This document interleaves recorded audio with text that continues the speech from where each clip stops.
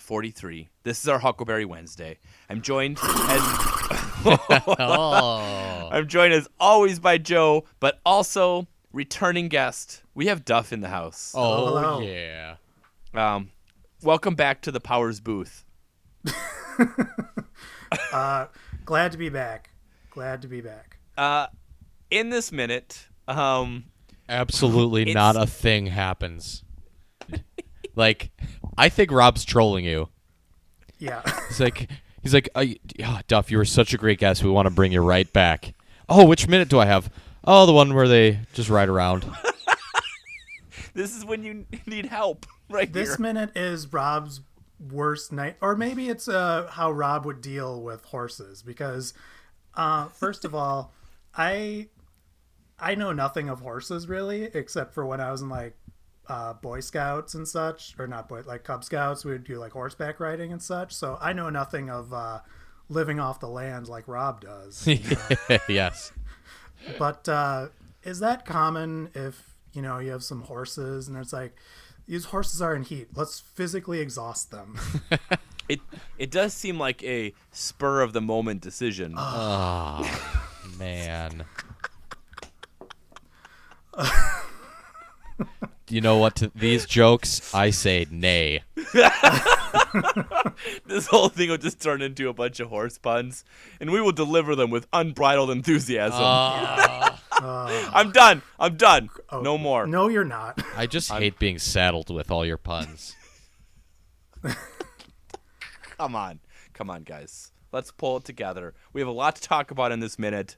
Do we though? Yeah, we should probably They rein ride- it in. We got to rein it in. But like basically there was a weird sexual tension, which I'm sure you talked about, where they kind of confront each other, and then she, challenges his manhood, and they ride off into their weird horse contest or whatever it is. Horseplay. Literally horseplay. We kind of wondered this. We'll ask you it too. What happens if he doesn't follow her? I think he's a cuck then. So you think she'd challenge him, or do you think, like, if he had just left, like, do you think she would go around Tombstone spreading rumors about how Wyatt's a fraud? Oh, definitely. I think she would go around saying how, like, Wyatt's afraid to ride with her, which has more than one meaning in this instance. That's true. I love how the music for this sequence sounds like Gershwin or something.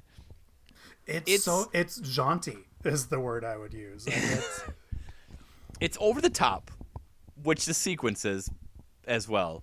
But it is sort of, I actually kind of like the score in this movie a lot, but not during the sequence. it's very much like forcing you. I liken it to when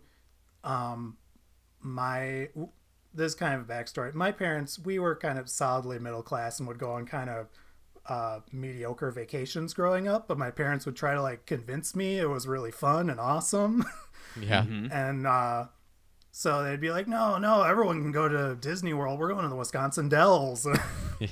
And We're supporting the local economy. yeah, and that's what this music is like to me. It's very just like, like, hey, isn't this fun? We're having fun. We're watching horses, everyone. Well, I mean, that's a good point. Like, if you're the composer and you're handed this sequence, like, could you score this? You'd be like, Yeah. I can do the best. I'll try my best. Do the best I can on here. I found this is not really connected to anything, but I found out a fun fact kind of connected to music. Okay. I was looking up Kevin. At first, I thought it was Jarre, but it's actually like Czar because it's French. Oh. Kevin Czar is the adopted son of Maurice Czar, who composed a lot of film music, most notably Lawrence of Arabia. Oh, What? I love that score. Yeah, he That's did, maybe like, my favorite one. He did like Dr. Zhivago and Passage to India and a bunch of other big stuff, but like kind of some of the biggest David Lean movies. So Wow. his So adopted son wrote Tombstone. Wow. Wow. And then got fired from directing Tombstone. Bummer. Yeah. I mean, it's interesting if you read a bunch of like articles. Like his script is like sort of legendary almost. Yeah, and wasn't then, it on the unproduced list of the blacklist or whatever? Is that why it didn't get produced for so long? Like I just know it was bouncing around, and he worked on it, and then he finally got it picked up and was the director, and it just went awry. And how mad must he have been that your buddy Kevin Costner, like, I'm gonna make a Wyatt Earp movie too. Yeah, I don't think that Wyatt Earp movie took in a whole lot of viewers. No, but I think he offered. I think he originally offered Kevin Costner the role, and Costner declined it and did his own Wyatt Earp. Oh, really? Wow. I mean, the way I said that sounded confident, but I'm not 100%. You're our resident Costner historian. Yeah, you love Kevin Costner. I just think it's weird. he has underrated. He's gone from being very overrated to like underrated at this point. He's good in certain things, but I would never get excited about a movie because Kevin Costner is in it. I mean, I wouldn't anymore, but like he was in Untouchables, which is good. He was in Field of Dreams, JFK, obviously, but JFK. He's awful in JFK. I like JFK. I'm not saying I don't like the movie, but he's terrible. I'm sure. I could very easily imagine a lot of other middle-aged white guys in that role, and it's not like, oh, no one else but Costner could have done that. I can think of like 30 actors like, yeah, they probably could have done the Jim Garrison role.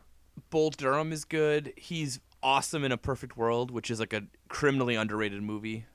Which one is that? That's the Eastwood movie. Oh, okay. With I think Bradley Whitford as like a sniper. Man, have you seen the entire Costner filmography? No. Let me look. No, I have not. But like even I'm actually a Dance of Wolves apologist to some extent in that I feel like the biggest rap on that movie, well, this isn't true. One of the biggest raps in that movie is that it beat out Goodfellas, which is absurd, but like it's still a good movie. Yeah, I will say I haven't seen it in 15 years or so. It's much like Tombstone. It's gorgeous to look at, and it's well made. You just got to set aside about 6 hours to watch it. Yeah, it's a long one. And then, so I think like the big thing that happened. I don't know how we're talking this much about Costner, but like I think the big issue because is there's nothing in this minute. It's all horse riding. I think the big issue is obviously the backlash to the Goodfellas Dance of Wolves thing, and then of course Waterworld just sort of sunk things. Right, and the whole Postman, the whole white savior thing. Yeah, but I mean, it's not like Dance of Wolves is the only movie that's guilty of that. I mean, you're right, but that's what I was going to say. It's just that's usually the common, and you're right about the Oscars thing, but that's usually the other criticism I hear is that it's the prototypical white savior movie. And like Tin Cup is fun. Open Range is a decent movie. All right, I mean, you're lying that you haven't seen all his movies. By the way, this is. I used to watch Robin Hood, Prince of Thieves all the time when I was a kid. I think that was the first movie I saw in the theater that I can remember. I remember we rented that on pay-per-view. So I have a way to get us back into the Tombstone world that actually magically ties all these things together. Okay. Again, I had posed this question to Rob. I've never seen The Bodyguard. Okay. So proud of himself. I've seen clips. But anyway, okay, so Joe. So watching kind of not just this minute, but the next minute, I thought about Tombstone. And I thought about trends of the time in the 80s and 90s. And so I'm going to read a list of movies to you, and I want to see if you can identify what they have in common. Okay. Young Guns 2, Robin Hood, Prince of Thieves, The Three Musketeers, Batman Forever, Con Air, Titanic, and Armageddon. All box office hits.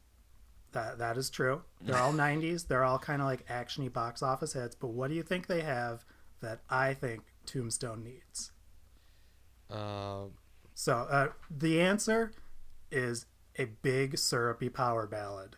Yeah. Okay. And So all right, I like where your head's at. yeah. Who sings it? I was thinking about, I'm like, the 90s, 80s and 90s, but 90s just because I think we were all of age to notice then. Like 90s had like soundtracks with songs that could either be like tied into the movie, like the Will Smith raps for like Men in Black or whatever.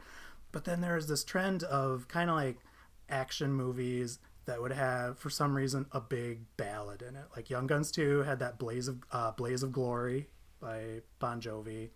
Robin Hood obviously had the Bryan Adams song.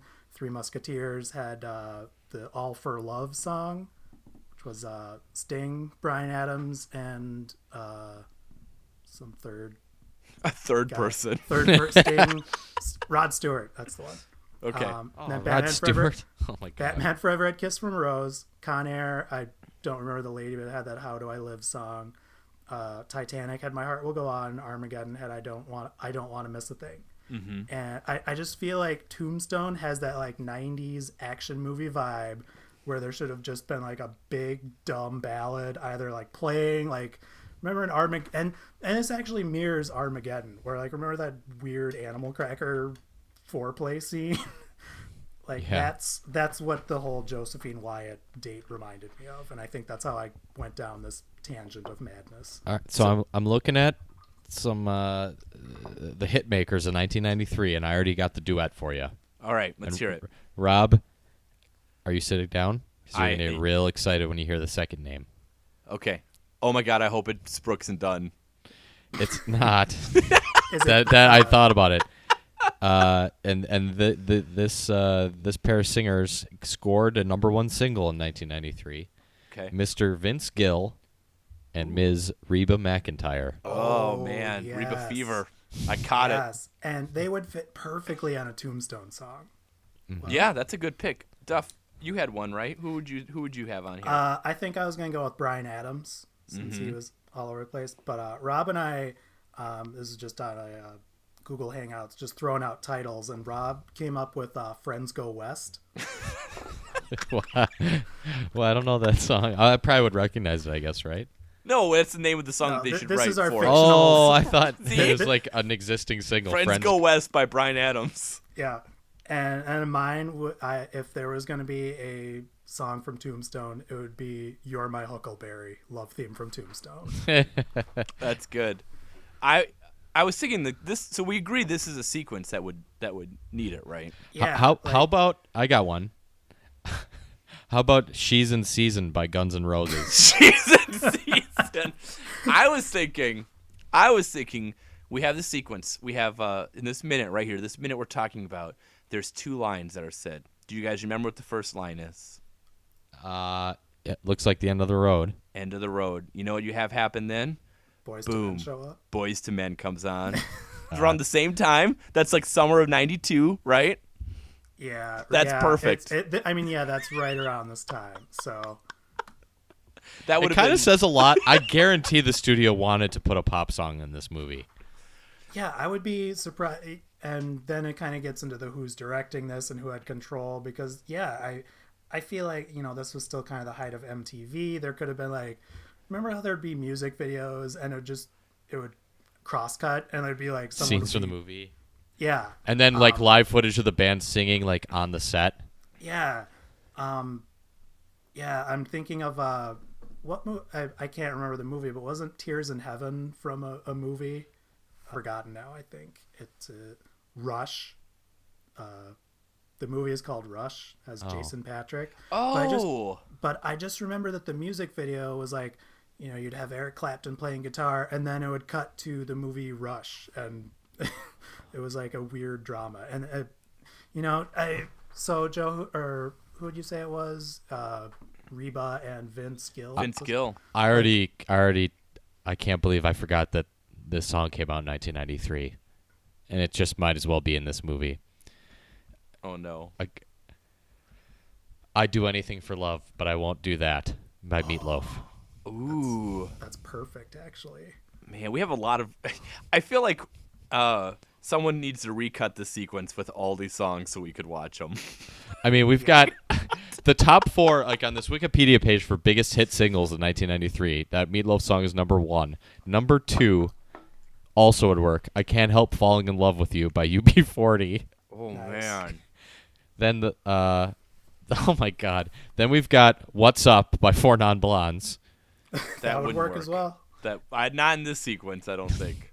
And then Informer by Snow. Oh wow. And then What Is Love by Hadaway. Baby, Man. Don't Hurt Me. We've gone completely off the rails, but I did want to mention there's that one slow-mo shot of them jumping over the log. Yes. Yeah, that's Are we- weird.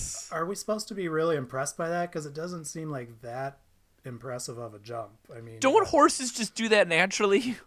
yeah, you'd think so. Like, I mean, if you run a horse towards a log, doesn't it have to jump over it? Since you think it, I'm assuming that you're wrong. yeah, that's true.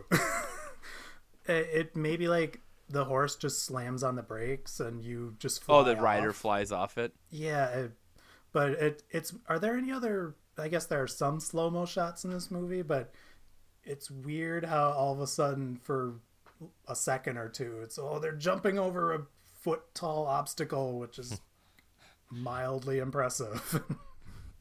So this minute ends. Well, okay. First off, I touched on it earlier with the end of the road comment. It seems like this is done. It seems like they're running around on their horses is done. And then he says end of the road, and she goes, maybe for you, and then it just restarts again. It's like a cruel She joke does to this the audience. super weird, like, yeah! Yeah, Which like they're like, I really think they were thinking about us, and they're like, someday someone's gonna do a minute for minute, and we haven't quite cleared a minute of riding horses. That was the part where I'd always stop fast forwarding because I would forget, and I would be, Yes. oh, they're done. And then they'd start writing again, and I'd go, ugh, and then start fast forwarding again. yeah, and then getting into the very end of the minute and into the next one, did they glue those horses' heads together? Yeah, I'm I don't curious. think I'm horses naturally concerned. do that. This whole sequence and this horse thing is unbelievable. I can't Yeah. believe how long it goes on. Yeah, and so do you think like those horses were just exhausted? Like how'd they get back? Like, because they're like, They ran it out of them. they ran it out of them, but aren't they in the middle of nowhere now?